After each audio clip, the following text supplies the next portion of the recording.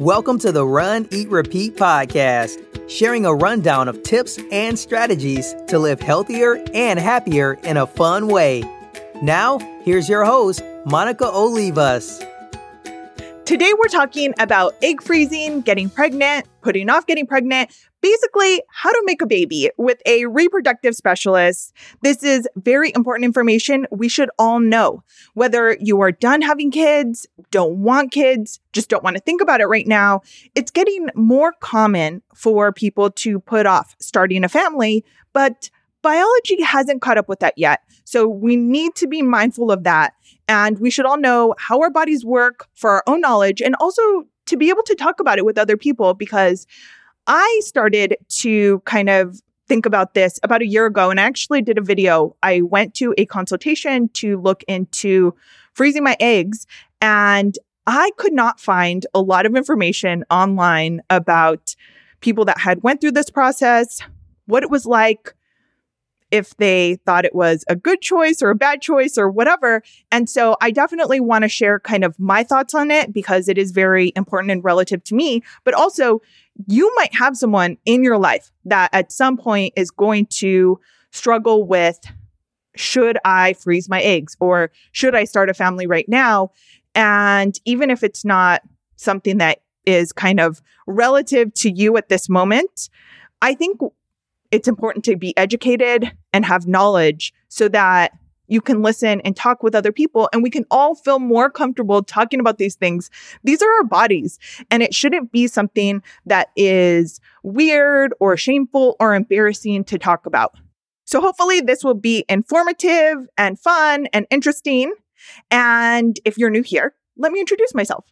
My name is Monica. I'm the creator of RunEatRepeat.com, a site I started to document training for my first marathon and trying to lose weight. I ran that race, lost the weight, and much to my surprise, the site grew into a huge community online and now this podcast. So if you want more information, you can follow me at RunEatRepeat on Instagram, and there will be a lot more info at RunEatRepeat.com, including notes from this show. Now let's warm up. So I broke my tooth the other night, and it was kind of random. I was just chewing gum and suddenly felt something like a little hard piece of something in my gum, spit it out. Turns out it is a piece of my tooth. What the heck? It must have cracked earlier. It obviously wasn't from the gum. This actually ties in with the topic of today with freezing. I'm pretty sure I cracked my tooth because I like to freeze my nuts. That's kind of funny. That's like eggs and nuts. Anyways, cashews, chickpeas, corn nuts, chickpeas. I know it's not a nut.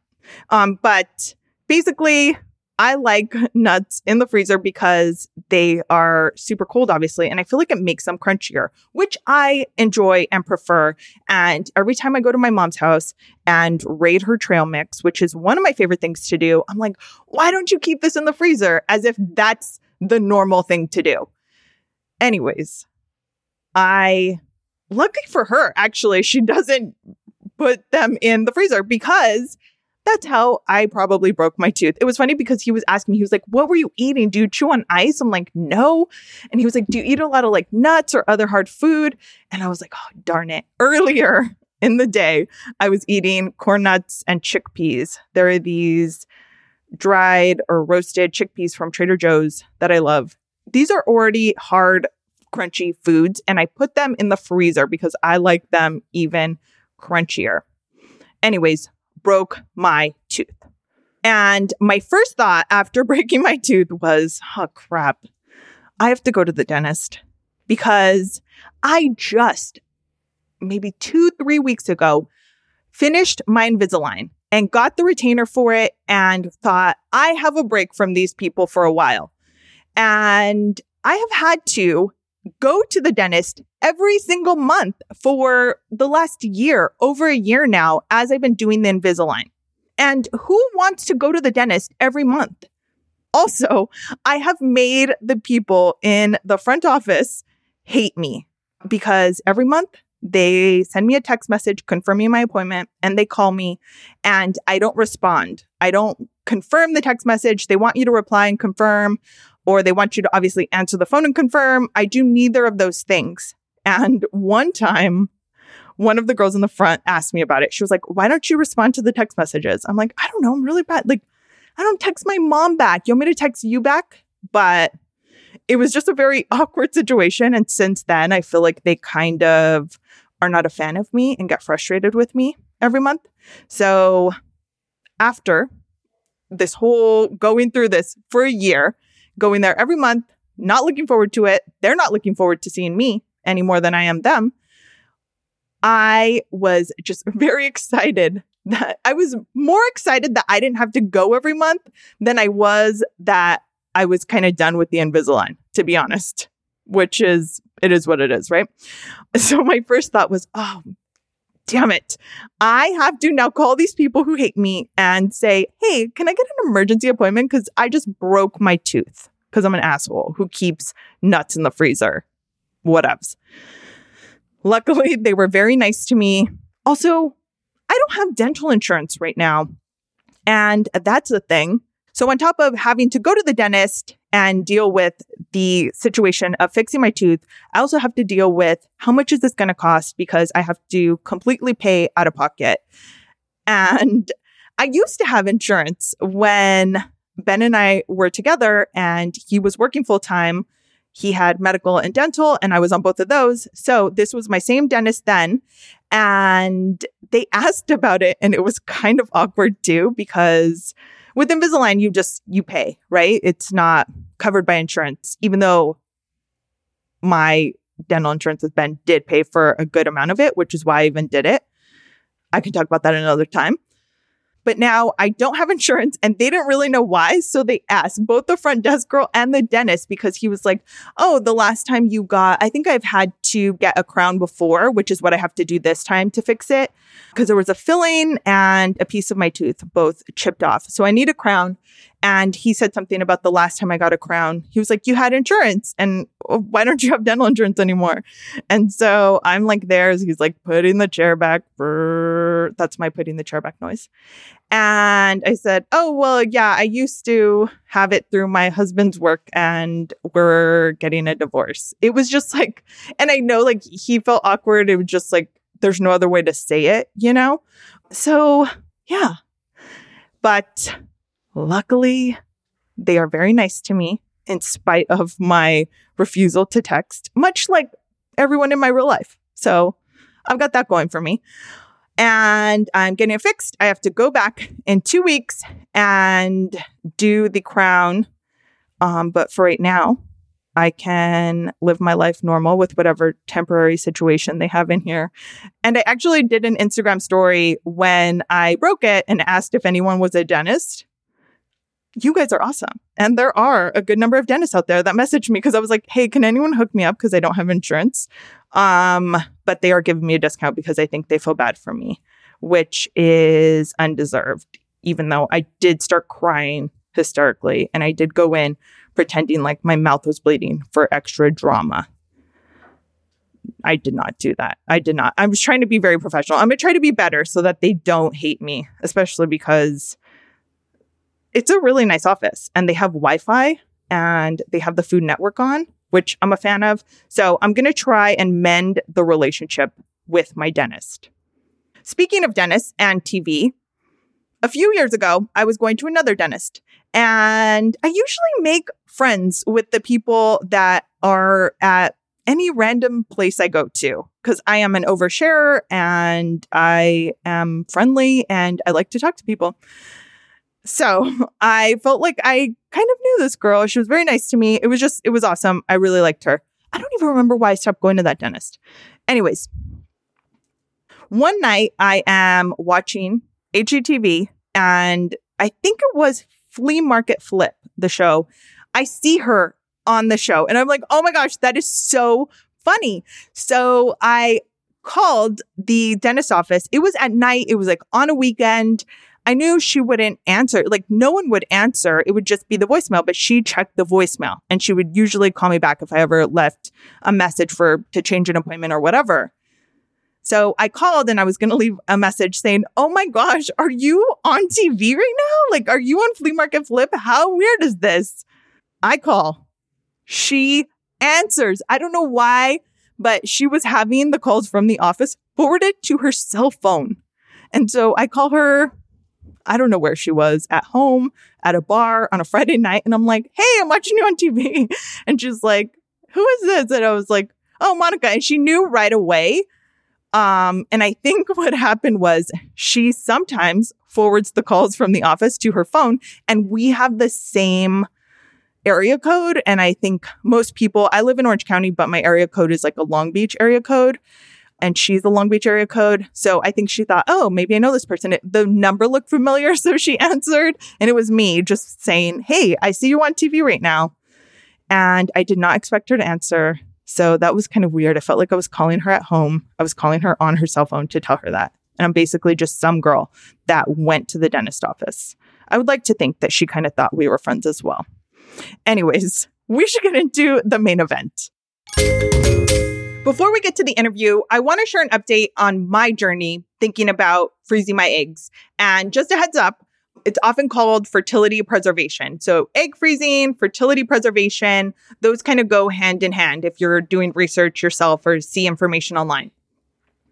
About a year ago, I did a video called Thinking About Egg Freezing, and it's on YouTube. I will put a link to it in the show notes so you can check it out. And it's kind of ridiculous. I haven't watched it since I made it, really, but I didn't really plan out what I was going to say. I kind of was just talking off the cuff. Like, I just wanted to share where I was in that moment because I had kind of just found myself officially single. Previous to this, my ex and I were going back and forth, and I think that we both thought we were going to work it out. I think everyone around us thought we were going to eventually work it out. And it was official. It was done. And so I had to deal with all of that. And that's complicated when you are, of course, getting out of a very long-term relationship. And it's also complicated when you are living with someone and when you're married to them, dealing with divorce paperwork and someone moving out. There was just so much involved in that. And up till this point, I thought I was going to be with this person for the rest of my life. And so when we were ready to start a family, we would just go for it. There was no delay in when I was ready, let's just go. Turns out I am going to have to start over. And I realized that, and I forgot something had come to my attention. I don't know if it was someone that I had talked to or something that I had seen, but thinking about egg freezing got on my radar somehow, and I decided to look into it. And so I did a video. I think I did it right after I went to the consultation. So I actually went to see a specialist in egg freezing and do an initial exam and kind of ask some questions and find out how much it costs. And I did this video of my thoughts right after. And part of why I did it is because when I first thought, hey, I should look into this, I started to look into it online, and I found a lot of kind of factual info or places that can help you with this.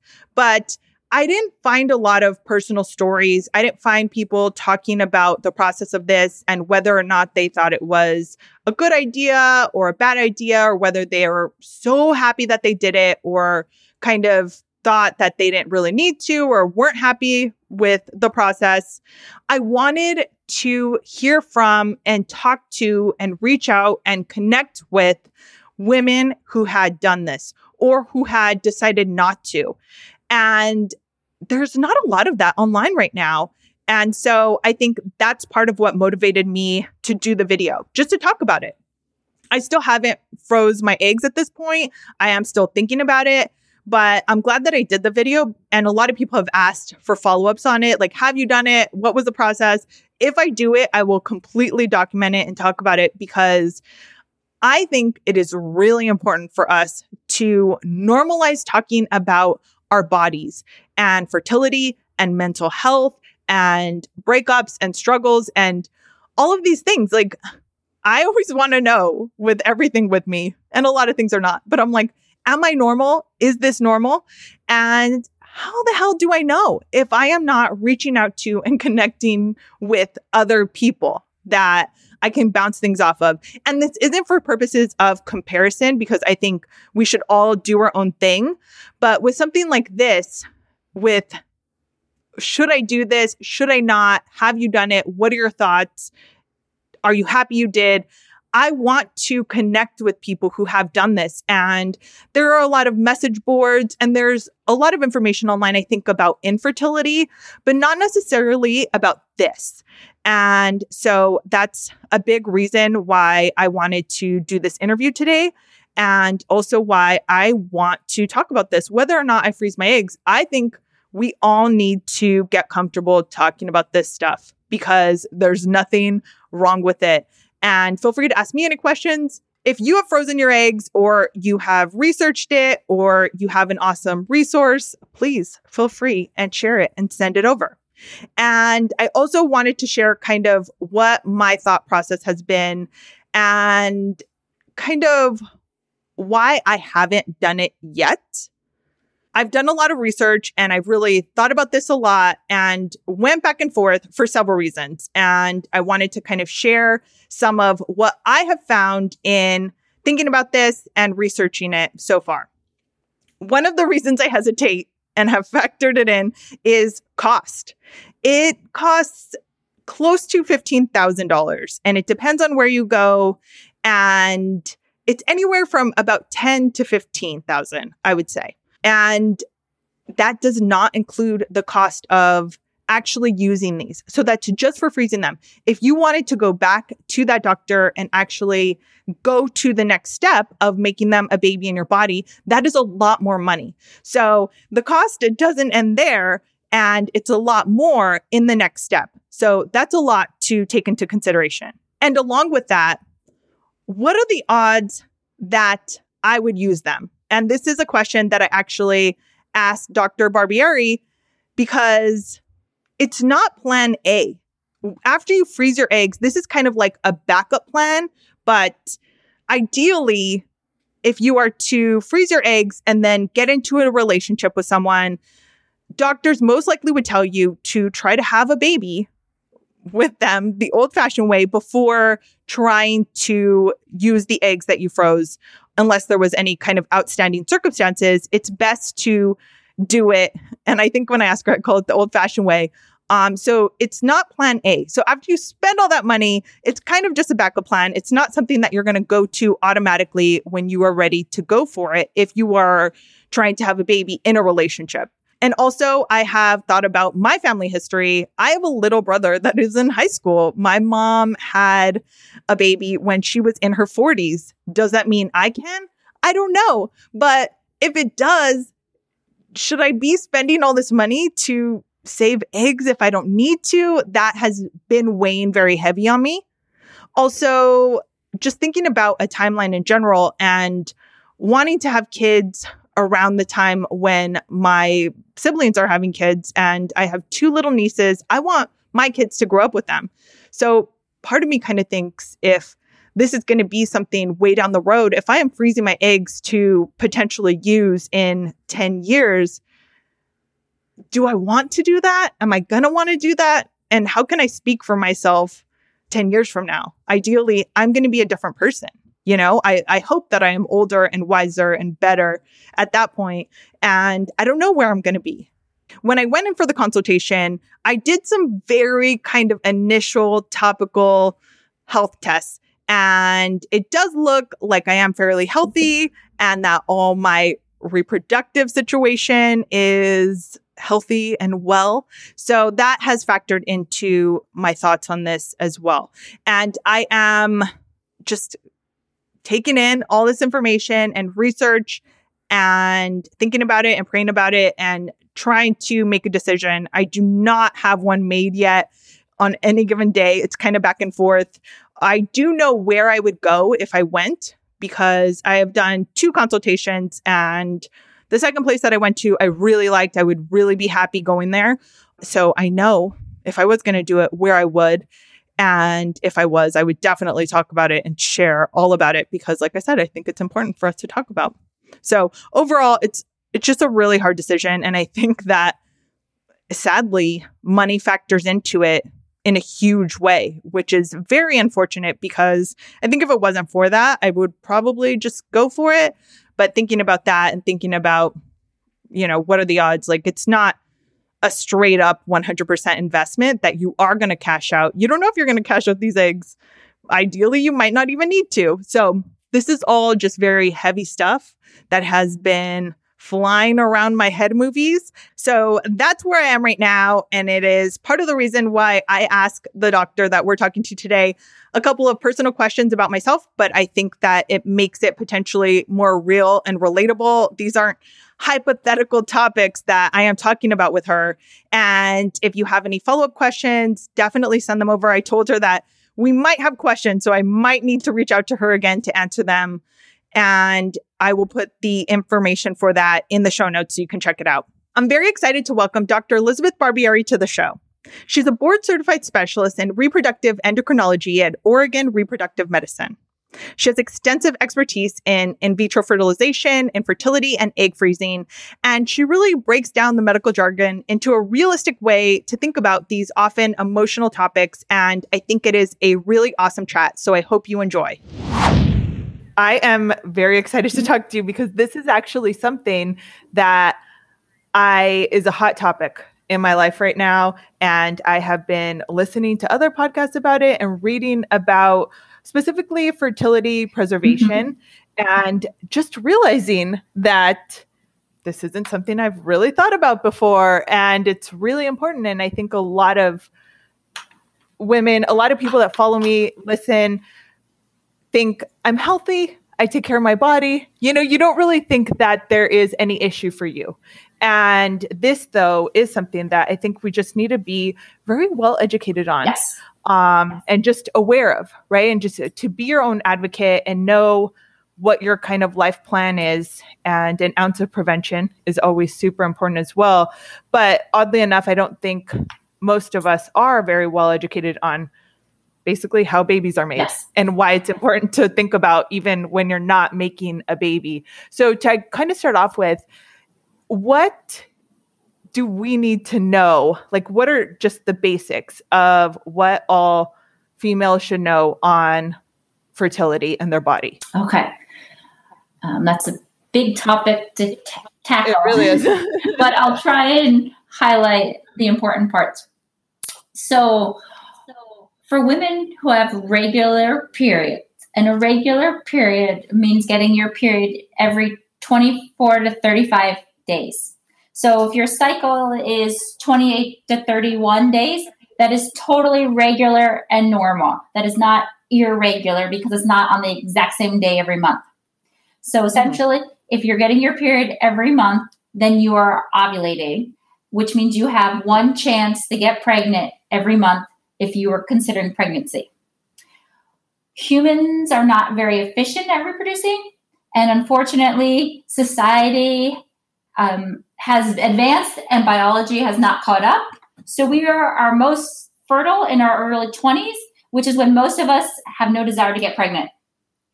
And we are not so fertile in our late 30s and early 40s when the majority of us are actually in a position with a partner or financially stable and savvy and want to get pregnant. In our early to mid 20s, we have about a 25% chance of getting pregnant per month per try. And less than age 35, you are considered infertile after 12 months or 1 year of trying. Again, 1 year of trying means 12 cycles of trying. So if you're in a relationship and you're not preventing a pregnancy, even if you're not actively trying and you're not having an accidental pregnancy, that's a concern. Alternatively, if you're in a relationship and you're trying to get pregnant and it's been over a year, it's time to see someone and get some advice. In women 35 and older, because we recognize the impact of age on chances of getting pregnant, we consider infertility after 6 months of trying. And in women 40 and older, we become concerned if there's no pregnancy after 3 months of trying. At age 30, there was around a 20% chance of getting pregnant per month of trying for the first 12 months. At age 35, it's about a 15% chance for those first 6 months. And at age 40, it's about a 5% chance. So there's definitely a noticeable decline that occurs over a time. I don't mean this. Yeah, that's like a go ahead. big decline. Yes. No, it's a big decline, it seems, from 30 to 35. It's a steady decline, kind of noticeable 1 percentage point per year. And the way I talk to my patients, whether they're infertility patients or women considering freezing their eggs, I really look at their age and some testing to look at their egg health to see, do I think that they have the normal fertility for their age? And therefore, we should think about freezing eggs at 35 versus 36 versus 37? Or is there a concern that they might need help despite their young age and we should do something about it now? Mm-hmm. So I think it's just about being aware of what your options are and the fact that in most couples, pregnancies occur rather quickly. And in someone where the pregnancy took 9 to 12 months to happen, that's on the latter end of being normal. And oftentimes those couples may have trouble with baby number 2. And I'm not surprised given how long it took to conceive baby number 1. Mm-hmm. In terms of fertility in general, one of the questions I get often is, what can I do to make myself the most healthy, whether to have healthy eggs to freeze or to get my body into a position that when it's time to get pregnant, I'm in a good place? And yes, the answer to this question is probably going to sound pretty obvious. So some of the basic things to do are, 1, obviously no smoking.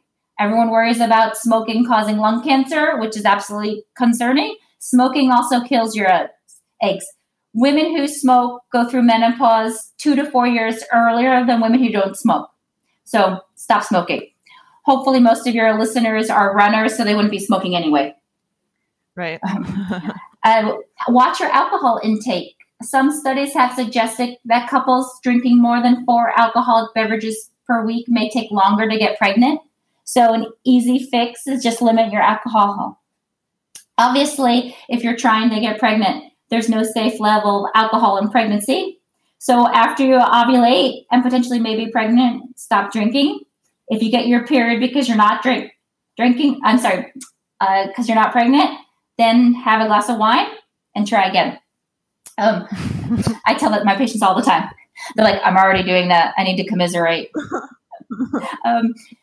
It's okay to have around 1 cup of coffee or some small amount of caffeine. That's not going to decrease your chances of getting pregnant. Healthy, ideal weight. Now, weight's a tricky conversation. There's no great marker of what is a healthy weight. We tend to use BMI or body mass index simply because it's a standardized number that we can look at. And women who are both underweight with a BMI less than 18 or 19, and women who are overweight with a BMI greater than 25 may take longer to get pregnant. Women who are severely underweight or morbidly obese can definitely take longer to get pregnant. And again, we're just using BMI because we don't have a better standard. So my recommendation for patients is to try and have a healthy lifestyle at a healthy weight. Trying to get pregnant is not the time to start dieting or training for a marathon for the first time. However, if you're an avid runner with good muscle mass and you get your period regularly, then just maintain your lifestyle. And then try and eat generally healthy, balanced diet. There's no one special food that's going to improve your fertility rate or your egg health or your sperm health. Darn it. That's what I was hoping. I was like, is there like something we could eat? Because we're already all pretty active. I know. And that's the thing. So, like, is there magic food? Most of my patients who come in to see me have already made all these great changes to improve their lifestyle and their health. So I don't have a lot to offer in that arena. And probably similar to the women who follow your podcast. They've already made good, healthy lifestyle changes to get them in into this position to be able to running and to be healthy. So there's not a lot that they need to tweak. But the important thing to know is they've already done all the right things. For women who are ready to actively try and conceive, it's important to start a prenatal vitamin. The key to the prenatal vitamin is folic acid, which is a critical building block of the fetal spine.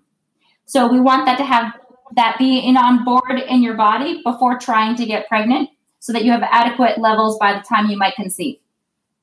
Mm-hmm. I always thought that women of childbearing age should be taking a prenatal vitamin. And I recently because people were asking me what supplements I take, and I think I just showed I take a woman's multi, but it is kind of like a prenatal whatever. And everyone freaked out because they're like, you're pregnant? I was like, no, this is what I've always taken. So it really should just be if you are planning to start trying, you don't necessarily, everyone needs to take this. Maybe was a little misinformed. I think that if you're planning to try and get pregnant in the next few months, now is the time to start it. If, Monica, you have no desire to be pregnant for 3 years from now, do you necessarily need to have a vitamin that has all the essentials of a prenatal vitamin? Not necessarily, but there's no harm in taking that one. Absolutely. Boom. Okay, good. You're already prepared. That is good. Right? You never know. You never know. Anyways. Or do you? Because to go back to your first kind of part of this, in terms of the percentages, with different ages, percentages of getting pregnant likelihood, is that based on someone strategically trying? You know how some people follow their ovulation and they're actually tracking it, or is this just in general for that age in any given month? That should apply to anyone having unprotected intercourse for that age in any given month. So the odds are better if you are trying to time it up and be mindful of your cycle. Yes, because that's an all-inclusive statistic of natural fertility per age group.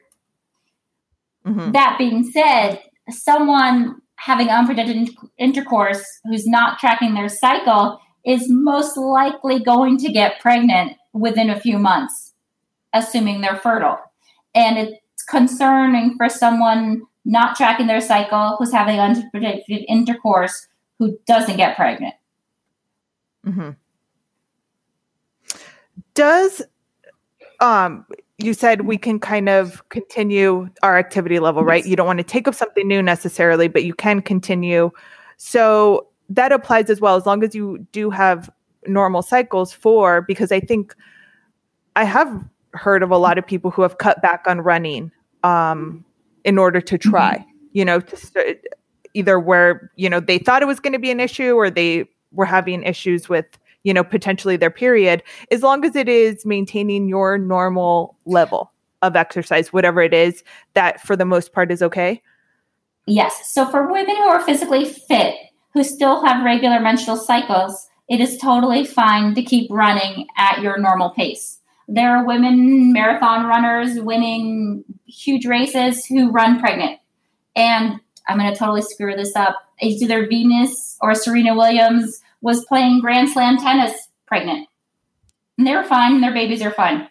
The concern comes in if you're exercising so intensely and your periods stop happening regularly and become irregular, or you stop getting your period entirely because you're expending so much energy through your exercise, then you're not ovulating and you're not going to be able to get pregnant. And in that scenario, you need to decrease your activity until you get your periods back.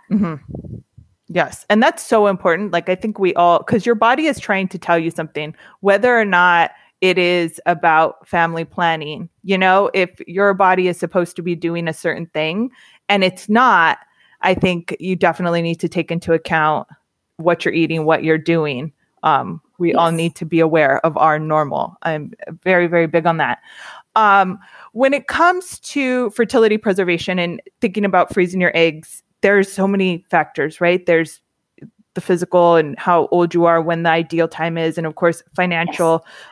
There's a lot that goes along with it. Is it is there an ideal time? Is it just kind of the younger the better if you have the financial means to?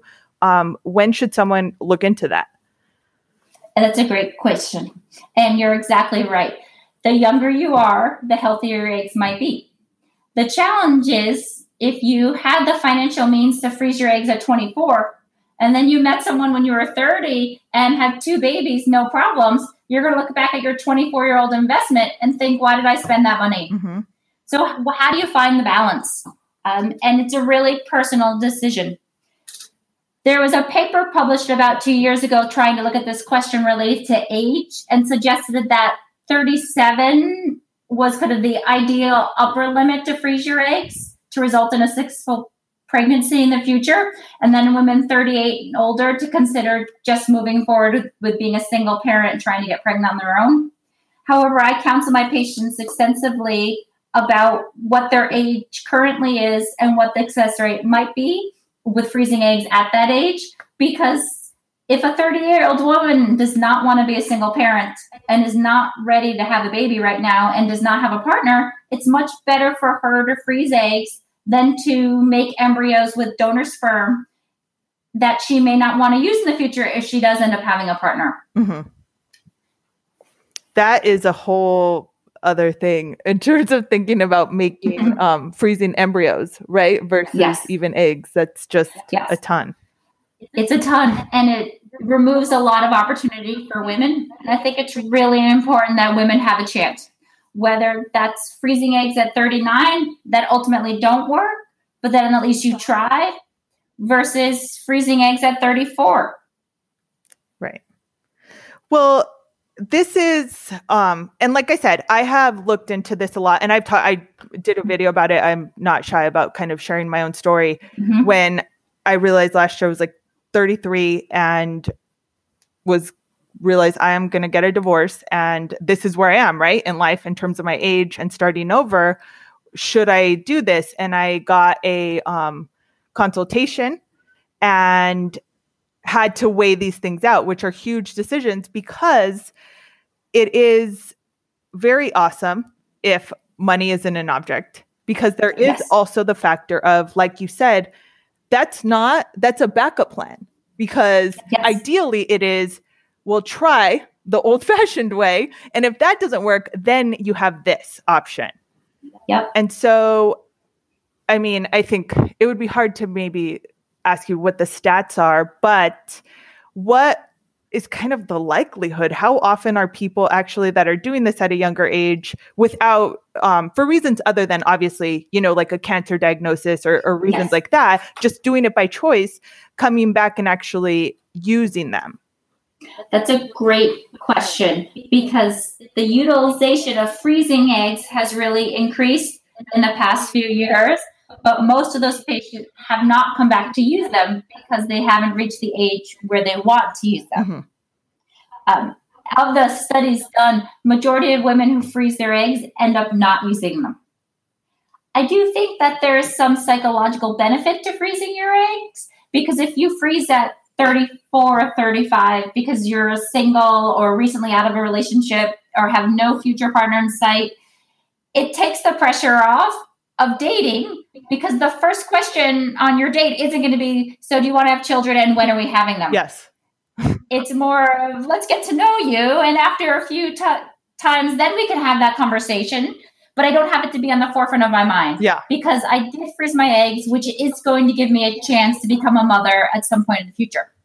Yeah, I agree. I think that the psychological benefits and that just knowing it is like a very, I mean, it's funny to say like this backup plan, this insurance plan, but I think that is such a heavy thing. It is a life or death thing. It's life. Yes. And it's like, if this is important to you, to know that you have this option is awesome. But then also knowing that it's very expensive and, it's a medical procedure. There's a lot that goes into it to kind of factor in. So when I see women in their young to mid 30s, I always do an evaluation to look at their eggs, get a better sense of their egg health, and then counsel them on what success rates might be like if they froze their eggs at this age versus coming back in a year and freezing their eggs at a later age, or 2 years from now, so that we can have a good open conversation about what the timeline might look like. And I definitely had some 34, 35, 36-year-olds who come in, appreciate the information, and then say, that's it. I'm going to give myself a year. And if I don't meet someone, then I'll come back and consider doing this procedure. Mm-hmm. So then at least you're armed with information, but you're not forced to make a huge investment right now. But you know you can if you want to. Yeah, it's an avenue to pursue. I am actually not familiar with egg health. And what kind of tests are those to kind of see the health of your eggs? So there's no perfect external test to determine how healthy an egg is. Truly the best to determine it, if an egg can ultimately make a baby, would be to do IVF and then do genetic testing on the embryo that results from that egg to see if it's chromosomally normal. And even then, there's not a guarantee that it would make a baby. But from an external perspective, we test something called ovarian reserve, which is looking at a woman's eggs and some hormone values to try and determine if that woman has the same chance of getting pregnant as anyone else in her age group. And it's clearly an imprecise science. But what it includes is a vaginal ultrasound to look at the number of small eggs that a woman has every month. The ultrasound ideally is done between days 1, 2, and 3 of her period. I know that might seem gross. It's not gross to us as gynecologists. It's what we do all the time. But that's the best time in a woman's cycle to see how many eggs her body has recruited to grow that month.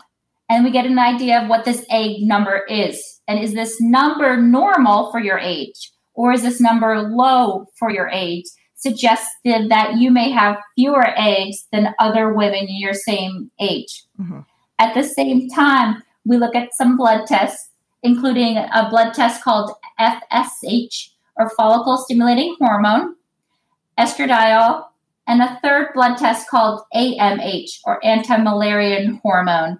And then we put together these 3 blood tests plus the ultrasound results to paint a picture of what we think egg health is for that woman. Love it. I am like following so closely with this.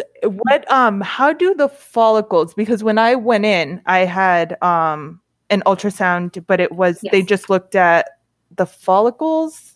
Yep, the follicles, which are the fluid-filled structure you can see on an ultrasound that has the egg inside of it. The egg is microscopic and you can't see it, but the follicle represents the egg. Okay. And so though, if you're not in that time period of the of your period, those days when you're actually doing that, ideally when you would do on the ultrasound, does that matter at all if they're not because I feel like they counted the follicles to see what were healthy follicles, but I wasn't in that time period. Does that assume that, I don't know, anything really? Yes. So you could do this ultrasound at any time in the cycle. It's most likely to be most accurate with the highest number of follicles between days 1, 2, and 3. Okay. So if you came in to see me on day 12 of your cycle and you said, well, I'm in Portland, Oregon for this one day, I can't come back for an ultrasound, can you please just do my scan now? I'll say absolutely. But we might not be able to get the best picture of the total number of follicles. So if we saw 20 follicles on day 12, because your body's already recruited that one big follicle to grow, it's going to be taking up some space in your ovary and not allowing visualization of other small follicles who might be there. Mm-hmm. So if you have 20 follicles on day 12, you might actually have 27 follicles on day 3.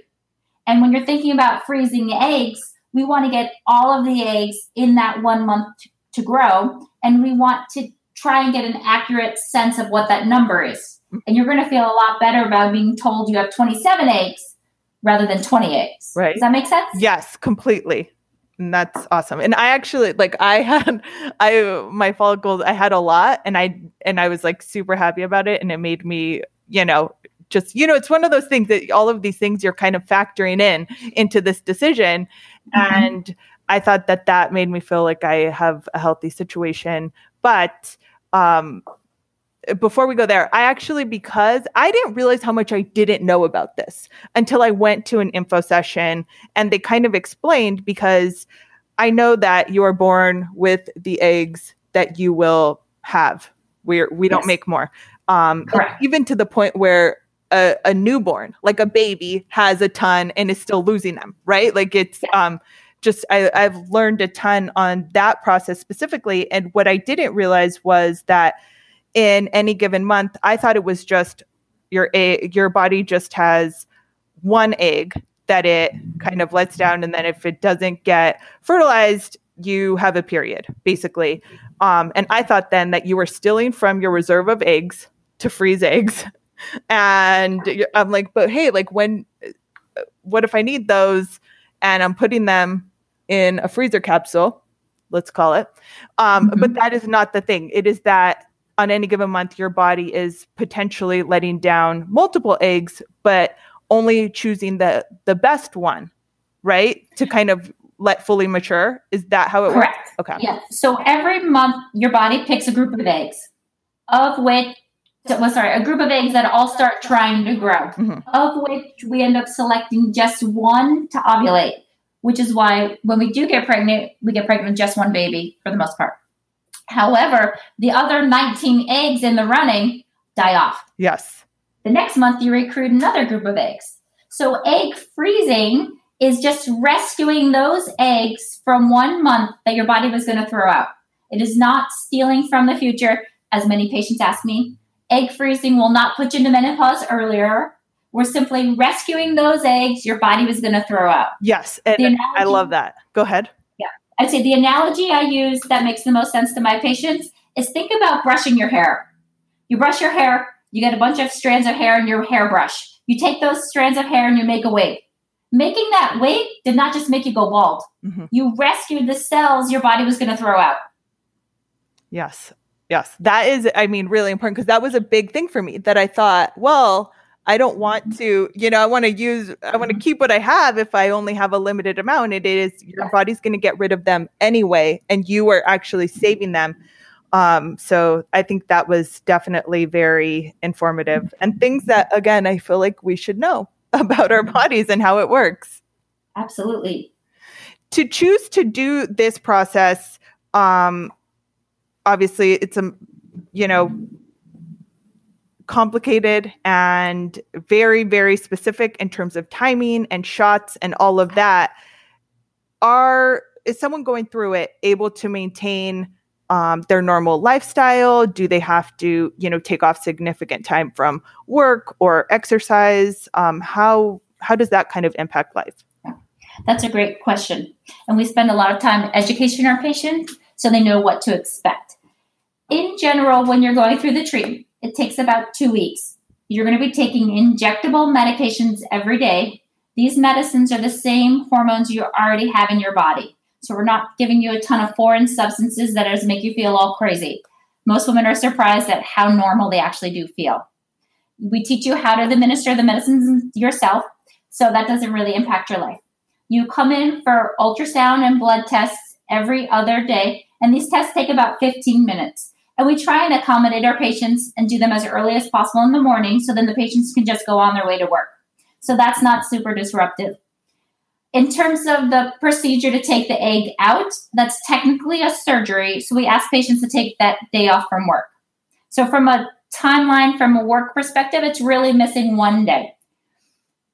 From an exercise standpoint, we definitely ask patients to decrease their exercise. And if you're running regularly, I'd want you to slow that down or walk uphill on a treadmill, not so that you're not going to lose your physical fitness. But one of the side effects of the treatment is that your ovaries will become quite enlarged. And the more eggs you have, the better. But the more eggs you have, the bigger your ovaries are. And your ovaries become enlarged, they're at risk for what's called ovarian torsion, which is your ovary twisting on itself. And if you are jogging or twisting, that may make your ovary more prone to twist on itself, which results in a surgical emergency because your ovary is strangling itself. So we are somewhat conservative and say we definitely want you to decrease running or really vigorous activities for the 2 weeks you're on the medication, because we don't want to put your ovaries at risk. Mm-hmm. And then after the process, how long does it take for them to kind of go back down? In 10 days after the process, you'll get your period, at which point your body will be back to normal. Okay, awesome. Yeah. And that's really important. That is a very, as runners, especially long distance runners, when we have an injury, everyone thinks like they can find a workaround or try to fudge it a little bit, you know? And when you realize how important and how serious it could be in a situation like that, like it's just important to kind of just share that, because I had heard that and it sounds very important and serious to kind of respect that timeline. And unfortunately for most of my patients, they use exercise as a form of stress relief. And even though we try and make this process simple and straightforward and not stressful, there's a lot of stress involved because you're thinking about, oh my God, I'm freezing my eggs because I'm single. And what does this mean for my future? And what if I don't grow a lot of eggs? And what if they don't freeze well? And then my one form of stress relief, my doctor just took away. How do I cope? So I talked to them about other forms of exercise. If you want to swim laps without flip turns, or a stationary bike, or even spin class without a lot of lifts or jumps, and then walking on the treadmill just to keep your pelvis stable. Yeah. Can you walk outside? Is that okay as well? It's totally fine to walk outside as long as you're watching your pace so that you're not like, sure, I'm walking, but my walking is an 8-minute mile. As long as you do the speed walk a little style. So I offer the treadmill because for women who like to run, if you set your treadmill at a pretty steep incline, you're still going to work out your lungs and your heart and feel like you're exercising without the jostling of running. Yes. And I really I am the hugest advocate about walking. I think it is such a stress relief and it is such a good way it's like the gateway drug to running, you know, it's just awesome. And you can do it with people. You can get on the phone and catch up with someone. I am just a huge, huge fan of that. And I did want to kind of ask too about how stress factors in, because I feel like it seems that ironically, it's like we're stressed about being stressed. Like you have to meditate and stress is really bad for you and it might hurt, you know, if you're just trying naturally to have a baby or some other aspect of your life, right? It has an impact on health. Does it have some sort of very specific though, or proven impact on fertility? Proven is the right word to ask because it's really hard to identify and isolate the role of stress in difficulties conceiving compared to everything else in life. And I explained to patients that people with super stressful jobs are still able to get pregnant. People who encounter road rage on their way to their appointment with me will still have a successful outcome. So it's really hard to isolate the role of stress. That being said, I encourage women to try and do whatever they can within reason to try and minimize stress in their lives. Obviously, you can't quit your job. You can't get rid of your mother-in-law. You can't do whatever's super annoying and bothering you and that's causing some stress. But if you can find some time to meditate if that's what you like, or go for a run with a friend if that's what you like, or get a massage or acupuncture, find that one thing for you that you can do for yourself, that's going to be beneficial. Yes, I love that. And I saw too that your practice offers acupuncture services. Yes. How does that benefit, or what are the benefits of that? So it's a great question. The literature, so the scientific literature on acupuncture and fertility outcomes is conflicting. Some data suggests that it may improve outcome. Other data says it doesn't make a difference. So there's no change in outcome. In Portland, Oregon, acupuncture and holistic treatment options are very popular, and we want to be able to accommodate our patients' desires. So we offer acupuncture at the time of embryo transfer because there is some data to suggest that this may improve outcome, specifically by improving blood flow to the uterus. So we have acupuncturists on staff available to do IVF immediately before and after their embryo transfer, which is a procedure that performs here in our office. Additionally, I'll talk to patients about acupuncture if they're interested in considering it and give them recommendations of different practitioners to see. Granted, if the idea of getting poked with needles is not relaxing and you'd have to drive across town in rush hour traffic and pay for it out of pocket, acupuncture is probably not going to help you. But if you're open-minded to it, it's not a huge cost to you, you can get there, fit it into your schedule, then something you should definitely try. Yes. And it's not like needles, like getting a shot. I've done it before. No, the needles are really small. Yeah. It is really small. Yes. And I've done it before too. And I actually find it relaxing and I fall asleep when I'm getting it done. But I do have some patients who don't even want to see me as the doctor in the first place because they know I'm going to start talking about injections and they have such needle phobia. Mm-hmm. So in that patient, me trying to continue to encourage acupuncture might not be the best fit. Oh, for sure. Yeah. You know, what's funny is I did it I thought I broke my toe and I wasn't sure if it was like broken or it was just jammed or what. And I had tried like all these different natural methods. This is like a crazy person as a runner that I was just like everything. I mean, I just wanted to try everything to encourage it back to happiness at a faster rate. And it didn't hurt. And and it was very relaxing. I was a fan for sure. Very, very random. But I thought it seems like a de-stressor, but I didn't know if there was anything beyond that. Would that be helpful at all for someone looking into fertility preservation? I think that if somebody who's looking into fertility preservation was open-minded about acupuncture, then I think it could only potentially help by improving blood flow to the ovaries. There's no data that it would harm your outcome. So if you are open-minded to it and want to try it, I would definitely encourage it. Mm-hmm. Does family history factor into fertility? Like if your mom had 10 kids, does that mean that you are more fertile than the average bear, or is it just so individual? Yes, that's a great question. Family history can be suggestive of positive outcomes. For example, we know the best predictor of menopause is the age at which your mother went through menopause. So if your mom went through menopause at age 38 and you're having hot flashes and irregular cycles at age 35, that's definitely concerning. Alternatively, if your mom had your younger brother when she was 43, that bodes better for you in terms of trying to get pregnant. But ultimately, it's an individual determination. Okay. I just want to do some like referee goalie touchdown hands because my mom had a baby when she was 45. My little brother's in high school. My little brother is in high school right now. Like it is, I'm like, it's funny because it is such a funny age difference. And our little dynamic is very funny, but that's definitely factoring in to all of my thoughts and research on this. And I'm like, is that just a convenient narrative I'm telling myself? But yeah. No, it seems like between having a lot of follicles on your ultrasound and a mom who was fertile into her 40s, these are good signs. I would never say, great, don't try until you're 42, but don't panic at 34. Right. Yeah. Like this is all information that it's fact finding. Right. And I super appreciate it. I know I want to be respectful of your time. Is there anything else you wanted to add before I let you go?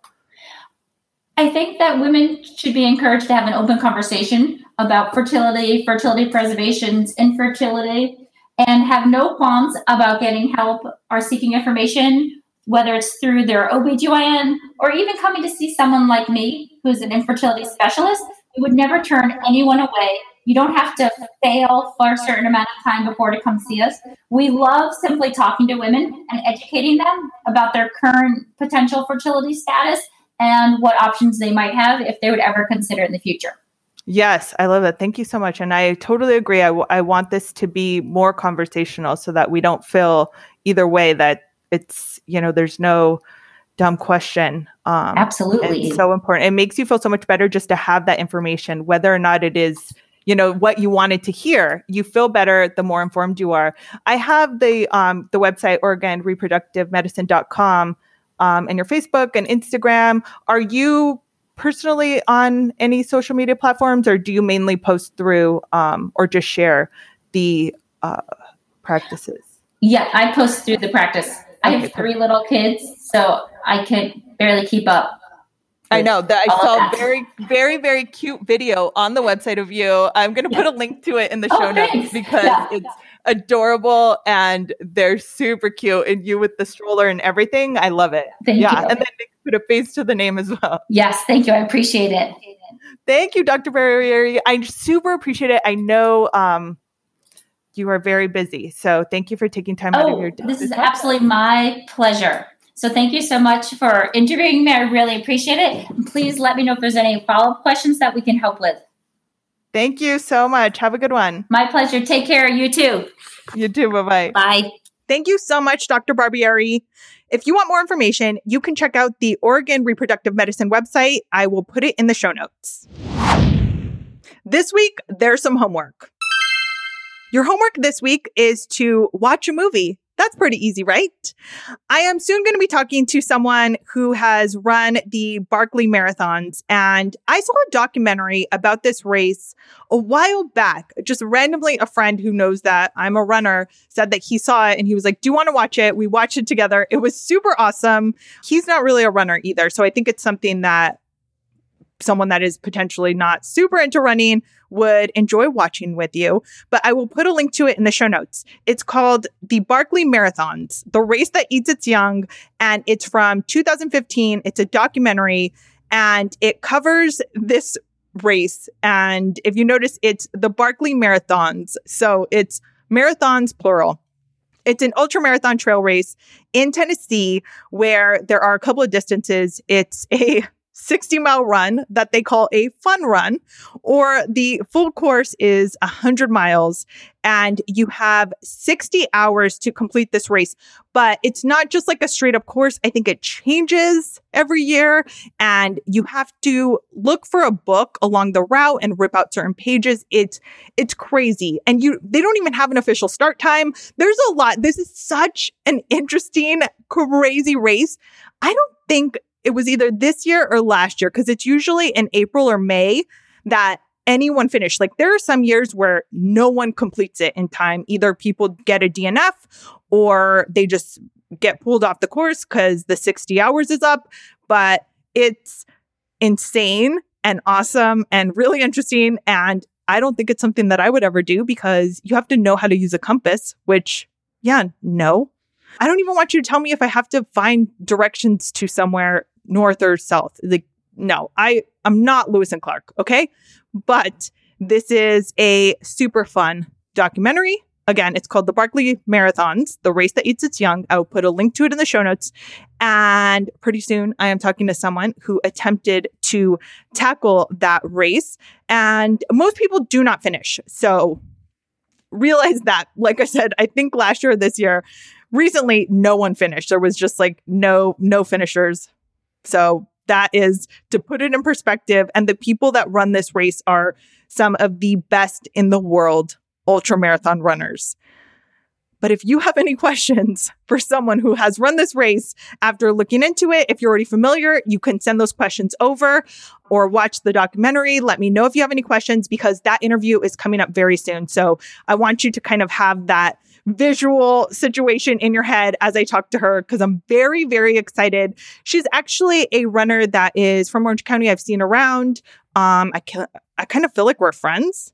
I don't know if she knows that, but I randomly at one point saw on her Instagram that she had done this race and thought, oh my gosh, I have to talk to you about this. I have been very curious and interested in just learning more and talking to someone that has done this because I think it is amazing and we'll see. So let me know if you have any questions or if you have questions for me, you can send them over. You can email me at runeatrepeat@gmail.com or call the voicemail line and leave a message. That number is 562-888-1644. And don't forget to tag me on Instagram. I am at runeatrepeat and let me know what you're doing right now. What are you doing while you listen? I find this super interesting. Robin Runs 912 was catching up while at work and Inked Mother Runner was listening at work too. So I hope you guys did not have that on speaker because sometimes I say some not sufficient for work words. You've been warned. Anyways, thank you so much for listening. Have a great run. Thank you for listening. For show notes, recipes, discounts, and more, go to www.runeatrepeat.com. You can also connect with Monica on Instagram by following @runeatrepeat and on Facebook by going to facebook.com/runeatrepeat. Be sure to subscribe to the show and please rate and review in your podcast app.